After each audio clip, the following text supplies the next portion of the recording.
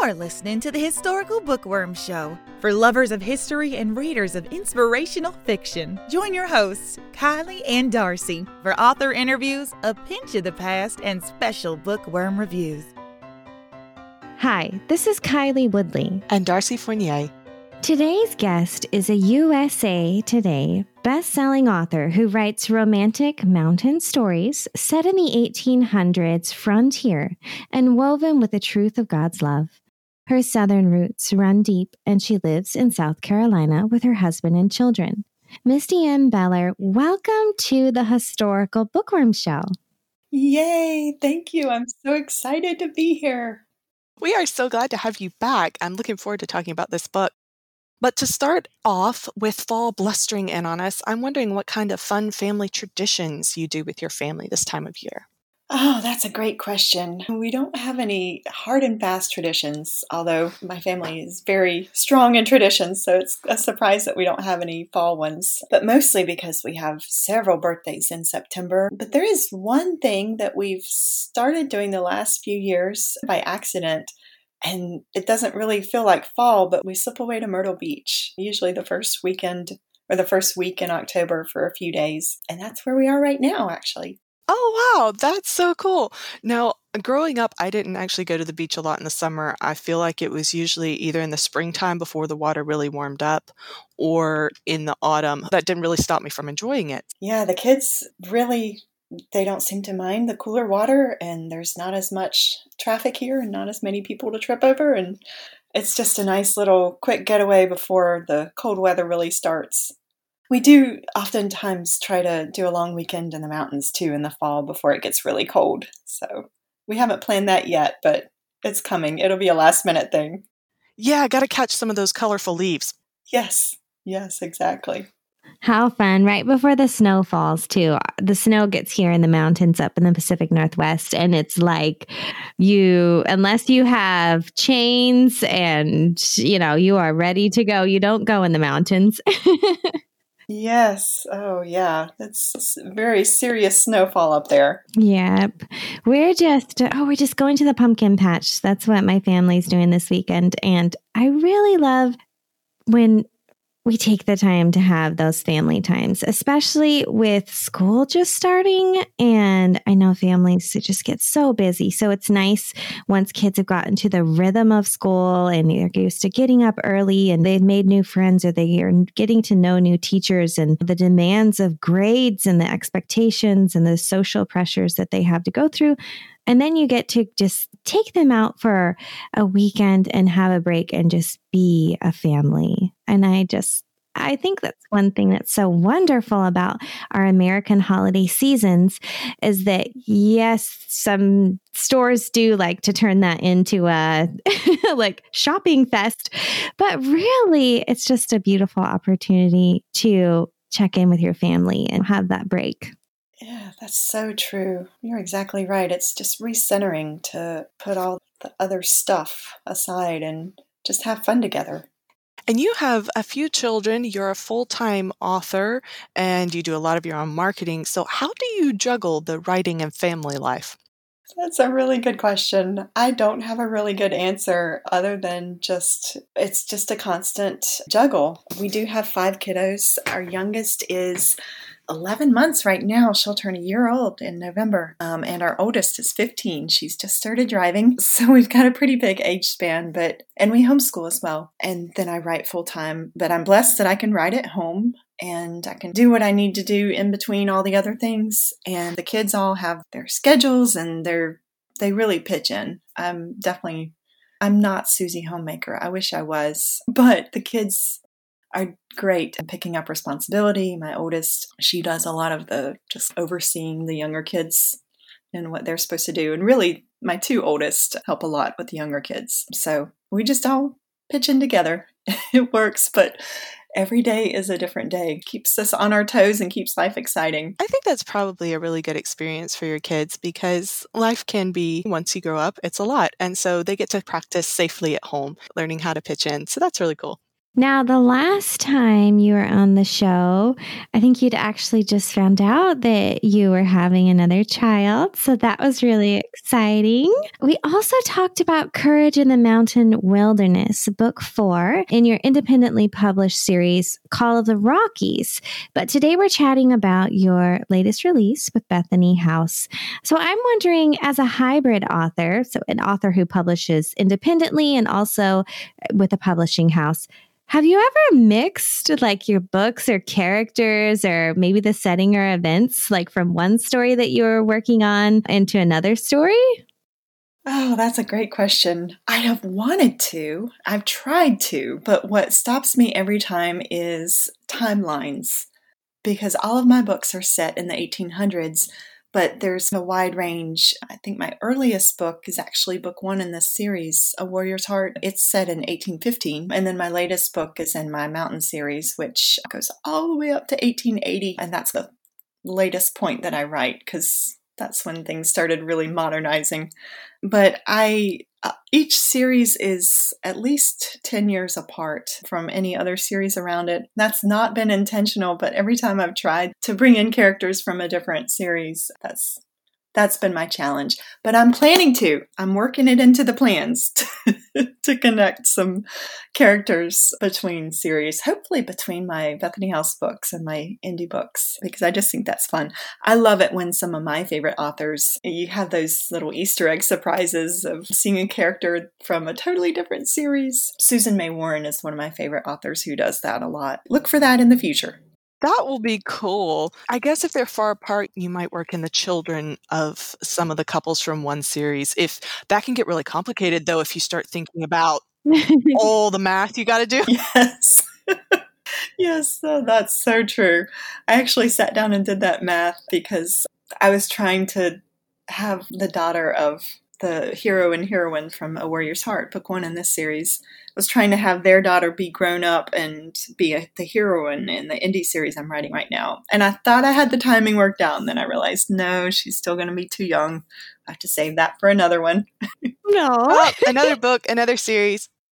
Yes. Oh, man, I'm going to have to write some more. Yay. Now that you've done the math and everything, you might as well. Yeah. Yeah, exactly. Went through all that work. And you know now like where that all needs to be. So I really love that when an author is able to bring one series and connect the story worlds of 2 separate series. It's just so much fun, especially when you get to the end of a really great book. You're like, oh, this was such a beautiful story. And then you're like, oh, I don't get to this story world's over and I don't get to be with this character anymore. So that's something I love about series, is that it's like you get to see an old friend when you see those characters from previous works. So very fun.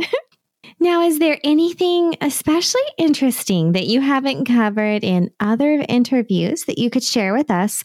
Or perhaps there's something God has laid on your heart that you would like to share with your readers? Oh, that's a great question. I was trying to think of what things I haven't shared in other interviews that's unusual. And I guess one thing I haven't really talked about much is the condition I was in when I was writing this book.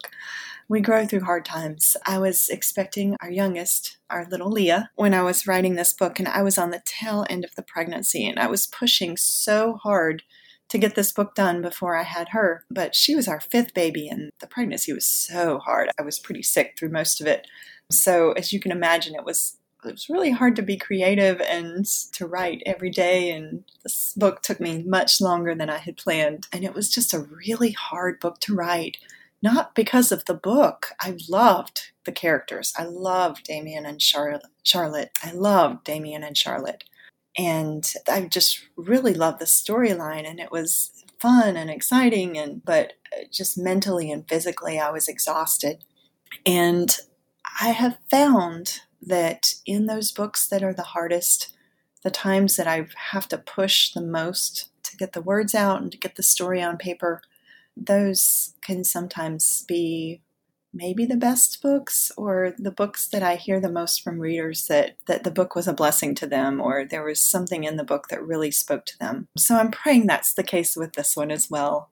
I'm praying that God uses the struggle not just to grow me, which he certainly did, but also to help others, to use something in the storyline or maybe something the character said to reach out and bless someone else. He's good about doing things like that. He is. He really is. He's very efficient. He not only teaches me, but he uses it in so many ways. It's great. It really makes this feel worthwhile, this process. Yes. Well, let's go ahead and dive into talking about the story in this book, A Daughter's Courage. This is book 3 in the Brides of Lawrence series. After accidentally destroying the intricate chalice her people have treasured for over 100 years, Charlotte Durand heads out in search of a skilled artisan who can repair the damage. What she expected to be a 2-day trek becomes much more daunting when a treacherous snowstorm sets in. The last thing Damien Levett needs in the middle of a mountain blizzard is to tend another person, but he can't leave behind the mysterious woman he found half frozen at the edge of a mountain lake. As they battle both the elements and each other, Charlia and Damien must work together to survive the peril of the mountains, or it could be the downfall of them both. Wow. Surviving a blizzard in the mountains? Oh, I've got chills just thinking about that. And what kind of challenges do Damien and Charlotte face along with the blizzard?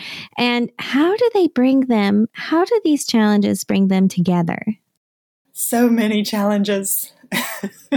I love writing stories, obviously set in the mountains. That's really where my heart is. But also stories set in winter. One, because there are so many challenges that are just innate to traveling in that season, especially up in the Canadian Rockies, which is where this series is set. But also, I think one of the reasons I love writing adventurous books where the characters do face a lot of physical challenges, is because it really strips away the niceties in life, and you can come down to the core of survival, and you really discover what's truly important to that character and how they react when the rubber meets the road, so to speak. And I just really fell in love with Damien and Charlotte. Damien especially. He was a really fun hero. I won't say he's a bad boy type, because he really wasn't. He was really quiet, and he's actually a twin. His twin sister was his best friend, was really his heart. Their parents died when they were teenagers, and so the two of them they lived in a little village in New France, which is what we call Canada now, and they just worked together to earn what they needed for food, and they had the house that their parents had lived in. But Michelle, his sister, was really his heartbeat. He called her their better half. And when she died about a year before the story started, Damien just really went through some deep depression. He ended up selling their home and heading west into what they called Rupert's Land, which was Alberta, British Columbia kind of area. And he joined on with a trapping group and stayed with them for a few months. And then he set out on his own. He was just really done with life. He had lost his best friend, his better half, and was in one of his darkest times. And that's when he met Charlotte. I won't give any spoilers. That's all kind of backstory. But those challenges that he faced before the story even started really made him even more sensitive to the challenges that Charlotte faced coming into the story, which I won't go into all that because that kind of gives some spoilers. But he has to step outside of himself and help her through this mountain wilderness, especially as there's a blizzard. Charlotte had lived in Laurent all of her life, actually, which Laurent, if readers don't know, is a secret village hidden in the Alberta mountains, the Canadian Rockies, a village that had been set apart for about 100 years. They had no contact with the outside world except for trading with a couple of the local Dene tribes. And in our previous 2 books in the series, they're having their first contact with actually the heroes in each of those books. So they've started to do some trading with a fort a few days away, but Charlotte had never left the village and the surrounding area. So this was her first trek out by herself, and she had underestimated the challenges of traveling in the mountains in early winter. So Damien's really able to step in with his skills and keep her safe and protect her. especially when they come upon a grizzly who was hibernating. Oh, bad idea. Oh, there's some excitement. Yeah, that one was a fun surprise. And so Charlotte comes from this really sheltered world, even though she grew up in the Canadian Rockies. So she was very sheltered. She was the youngest in her family of 3 siblings, and she was the baby of the family. And so you got her against Damien, he's just really almost done with life. He never had much fear to begin with. He was all boy growing up, but in some ways he would be okay with moving on. So he faces the grizzly and she's saying, run, run. And he's just thinking, you know what? I'll get in the way. I'll be the distraction. I can maybe even take him down and have this fur to sell. Or if not, okay, I saved her and I'll go meet Michelle. But he doesn't have anything to lose, which makes him very capable of doing all sorts of things. Exactly. Yeah, that's really the situation he's in the first part of the story.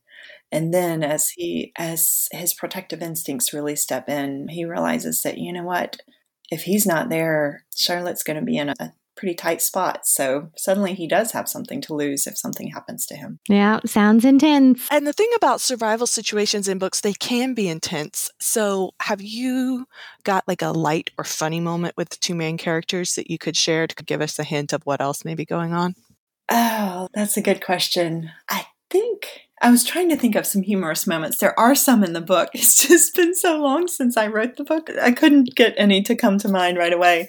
But one of the things I loved about Damien is his softer side, which he keeps very hidden. But he's actually an artist. And he had stopped doing his art after Michelle, his sister, died. But he's really just very much a self-taught, very talented at sketching and paint as well. And so as he's traveling with Charlotte, he picks up his sketchbook again, starts to sketch some things. One of the things that he sketches is beaver that he met as he was trapping. The beaver had actually been caught by one of his traps and then chewed its way out of the trap. And when Damien came along the sprung trap that was empty, the beaver's standing there to the side, giving him a look like, I showed you. So Damien actually draws that picture and gives it to the heroine. And there's a few other really sweet pictures that he draws for her as well. And one of my other favorite characters in the book is Gulliver, the mule, Damien's mule that he rides. Gulliver is just really a sweetie pie. And of course, he gets to know the heroine before Damien does. And she has a fun friendship with the mule. Oh, that's fun. My sister actually volunteers at a local rescue farm for horses, and there's a little white donkey there. Oh. And he is the stubbornest thing. If he doesn't want to move, you're going to have to haul him with all your might across the pasture. But he is really sweet, and he loves grooming. He loves to have his little ears scratched. Little ears, they are long ears. And so I'm picturing Gulliver as like this affectionate little donkey that my sister knows. So yeah. I like it. Exactly. It's always neat when you have animals as part of the story. It definitely sounds like you have a lot of experience with animals, but did you explore anything new as a writer while working on A Daughter's Courage?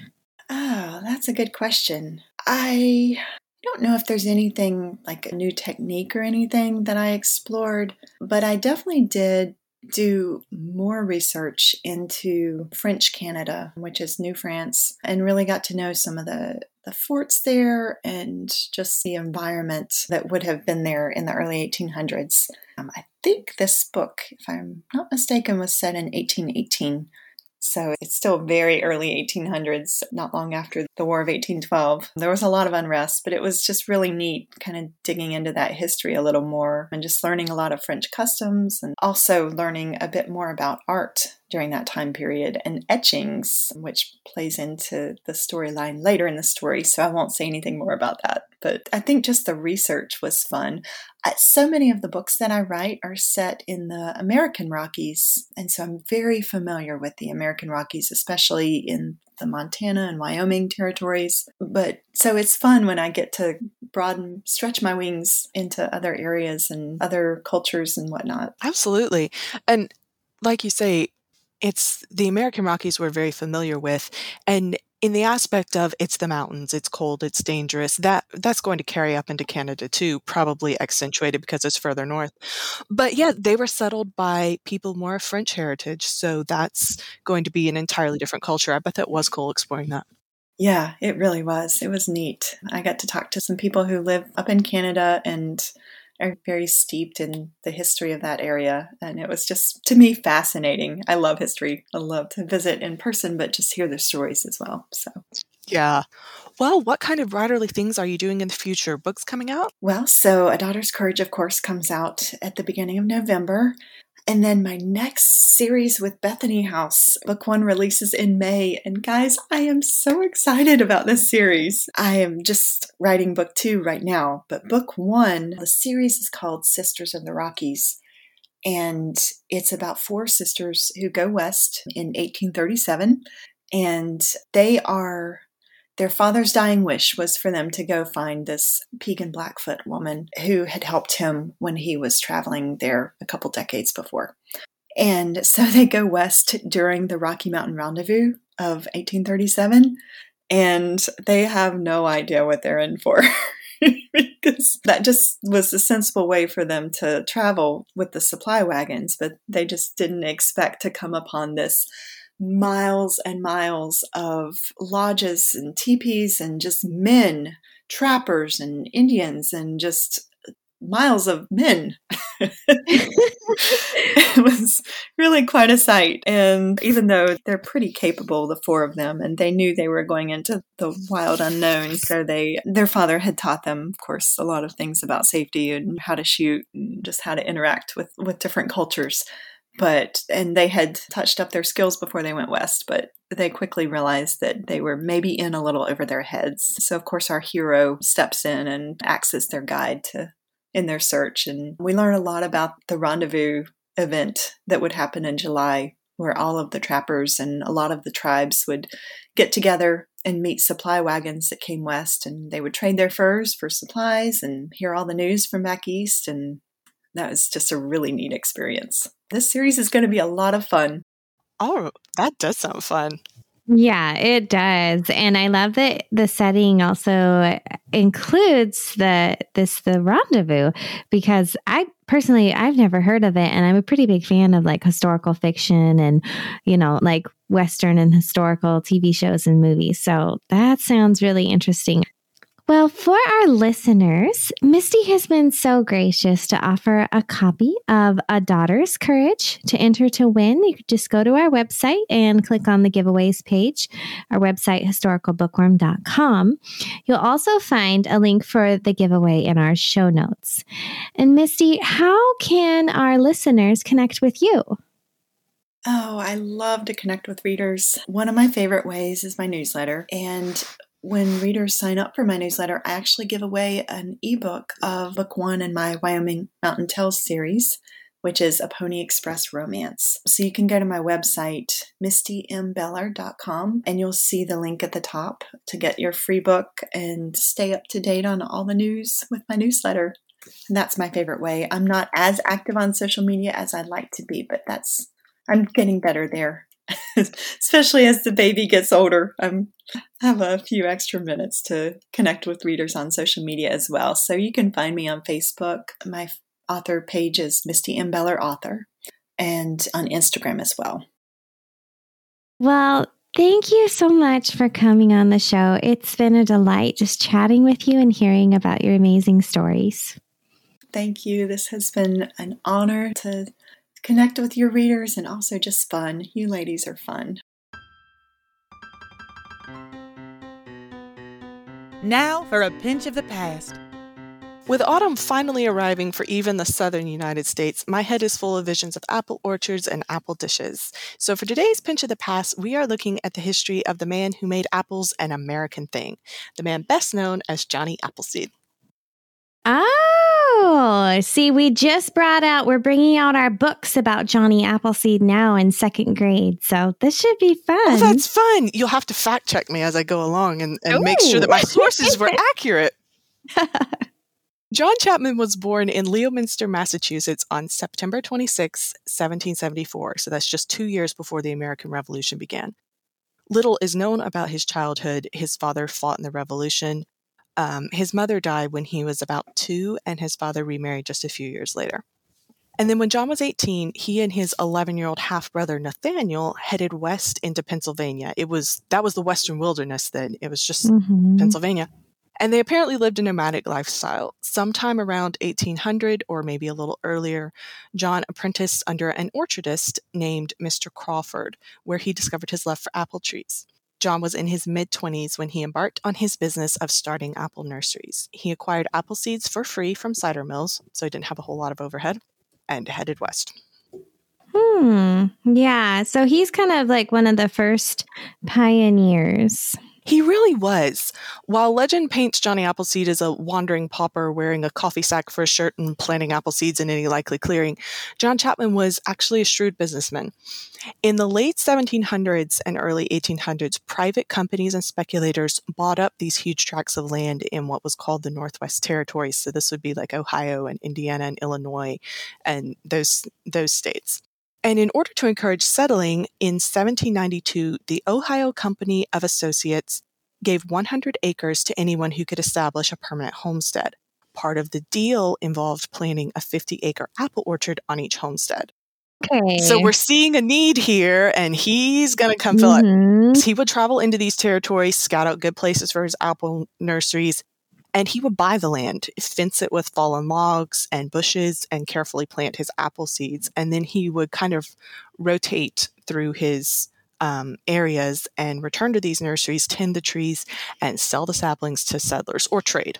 Okay, now something I heard, and might be a myth, but I heard that his apples weren't like the juicy, sweet, like Gala apples. I heard that they were tart apples. They were small, and they were actually used in distilleries for producing hard cider or Applejack, which is a kind of brandy. Did you hear anything about that? Yes. Actually, because of his religious beliefs, he didn't practice grafting trees, believing it was harmful for the plants. Aww. And so because the apple seeds are so genetically unpredictable, most of his trees, basically wild apples. Actually, Henry David Thoreau said that apples grown from seed are sour enough to set a squirrel's teeth on edge and make a jay scream. Oh, wow. Yes. So the fruit was just milled for the juice and brewed into hard cider. And when you think about that on the frontier, they're not going to have access to clean water all the time, and that coffee and tea are going to be hard to come by. Hard cider makes a lot of sense. It wasn't going to make them sick, and it kept pretty well. Yeah, I know. I spoke with an old gentleman years ago. Well, actually, I wasn't speaking with him. I was little, and we were in church, and he was talking about how young he was when he was introduced to alcohol. And he said I don't even know what nationality he was, but he said, well, in the old country, we didn't always have good water, but we knew that, the alcohol, you put a little alcohol in your water and you wouldn't get sick. Exactly. So, yeah, they actually used it not just, irresponsibly, so to speak. Exactly. And it wouldn't have been nearly as concentrated as most of the alcohol that's consumed today. And like you say, they may have watered it down. It may have been, they cut it half with water because they knew that would purify the water. Yeah. John was a devout follower of the Swedenborgian doctrine of Christianity, which was from Sweden, but the man's name was Swedenborg. The first published writing about him was actually in an article by the Church of New Jerusalem in Manchester, England in 1817. It described him as a missionary for their church who traveled the wilderness planting apple seeds. John always carried a Bible and literature of his church, and he loved discussing and arguing for his faith. Oh, wow. He sounds like a Baptist. I could say that. I'm a Baptist. You could say that. It's fair. I say that with the utmost love. Yes. They say that he was just friendly, but he was very devoted to his religion, and he loved talking about it. He was well known during his life for his peculiar shabby clothing and his habit of traveling barefoot, even in snow. Oh, my goodness. Yes. He often preferred sleeping in the woods, even when neighborly settlers would have offered a night's shelter. Unless he really needed shelter, he was going to be in the woods with a small campfire at his feet. And he wasn't without means, as his nurseries could support him, but he chose to live simply. He believed that the privations he endured in this life were just, preparing him for the next life, and he was okay with it. He didn't make a martyr of himself. That was just the way he lived. He would trade apple trees for secondhand clothing, but if he met someone who he thought needed it more, he'd just give it away and be back in what he was wearing before. He was strictly kind to animals, even pulling his own handcart rather than owning a beast of burden to pull it for him. It's said that he didn't even swat mosquitoes. Oh. Yeah. I wonder. I know, right? It's like, I'm all for being kind to animals, but that might be taking it a bit far. Rosella Rice wrote in her history of Ashland County, Ohio, that John wore a cooking pot as a hat so that his headgear served two purposes. Historians today find this doubtful because cooking pots are made of such heavy tin in the early 1800s. But Rosella Rice had met John at some point in his later years, so maybe it was accurate, maybe not. Yeah, I wonder how old she was when she met him. Yeah. I just imagine maybe he put the pot on his head, being the kind of like kind person that he was, and interacting with a child. Yes. I don't know. That's all speculation. Don't quote me on that. Right, but you don't know. I mean, they say kids loved him, so you could totally see him, being like, of course I don't wear a hat. I just wear my cooking pot, and just playing with him. Yeah. And sometimes I know that hats doubled as sort of drinking vessels for individuals who were out in the wilderness. Absolutely. John was well liked by everyone as a newsbringer and friend, eventually picking up the nickname Johnny Appleseed. He traveled for 50 years total until 1842 when he moved in with his brother Nathaniel's family who had settled in Ohio. It was 3 years later, while visiting a friend in Indiana, he died of pneumonia on March 18th, 1845. They say it was the only time he'd been sick in his adult life. Aww. He left a valuable estate of 1,200 acres of nurseries in Ohio and Indiana to his sister Persis. And in spite of his planting only cider apples, we may actually have him to thank for the resilient American apple varieties today. They say that the original trees brought from England by settlers didn't do very well in the American soil, but by his constant planting of trees from seed, it allowed nature to kind of develop these hardy varieties that thrived in the American climate. I did not know that. That's amazing. Yeah, I stumbled across that in one of the articles I was reading, and I thought that's so fascinating that they needed some time to, pollinate and diversify and settle in to this climate before they could really get into the grafting and stuff for the nice fruit that we have today. So as you enjoy an apple pie this autumn or slice a fresh apple for a snack, think of how that red delicious might be descended from one of Johnny Appleseed's trees. Time for our bookworm review. Answering a woman's desperate call for help, young Navy widow Helen DeVries opens her Whidbey Island home as a refuge to Troy and he. As they bond over common losses and a delicate, potentially devastating secret, their relationship spans the remainder of their lives. After losing her mother, Cassidy Quinn spent her childhood summers with her gran, Helen, at her farmhouse. Nourished by her grandmother's love and encouragement, Cassidy discovers a passion that she hopes will bloom into a career. But after Helen passes, Cassidy learns that her home and garden have fallen into serious disrepair. Worse, a looming tax debt threatens her inheritance. Facing the loss of her legacy and in need of allies and ideas, Cassidy reaches out to Nick, her former love, despite the complicated emotions brought by having him back in her life. Cassidy inherits not only the family home, but a task spoken with her grandmother's final breath. Ask Grace Kim, Yuli's granddaughter, to help sort through the contents of the locked hope chest in the attic. As she and Grace dig into the past, they unearth their grandmother's long-held secret and more.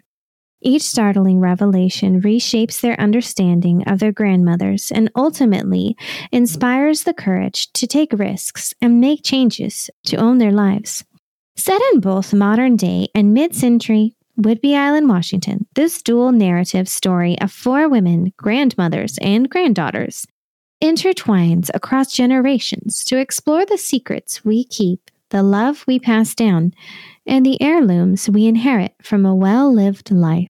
Hello, dearies. This is Angela Bell, bringing you today's bookworm review. You can connect with me at my website, www.authorangela.bell.com. I picked up Heirlooms by Sandra Bird on a whim. I'd never read her work before, and I hadn't heard anything about this latest release. With no preconceived notions or expectations, I read the opening lines and was immediately transported to the 1950s by historical details that evoked nostalgia for a time I'd never experienced. Then the characters stepped onto the page, diverse, endearing, complex, and the story seemed to shift from black and white to brilliant technicolor. As the daughter of a former special education teacher, I was particularly touched by the thoughtful and heartfelt depiction of characters with autism and Down syndrome. Heirlooms is a story of friendship, a story of family and legacy, one with rich spiritual themes. More than once, I was moved to tears by poignant scenes of grief where the characters were allowed to ask tough questions and weren't given blithe answers. Instead, Bird digs deep into the heart of her character's pain, sorting through the soil of raw emotion and planting roots of truth so they can grow and reemerge into the sunlight with newfound beauty and hope. If you're a fan of women's fiction and dual-time narratives, you're sure to agree that Heirlooms is a beautiful bouquet of a book. You've been listening to the Historical Bookworm Show, where history meets fiction. For more information, find us at historicalbookworm.com.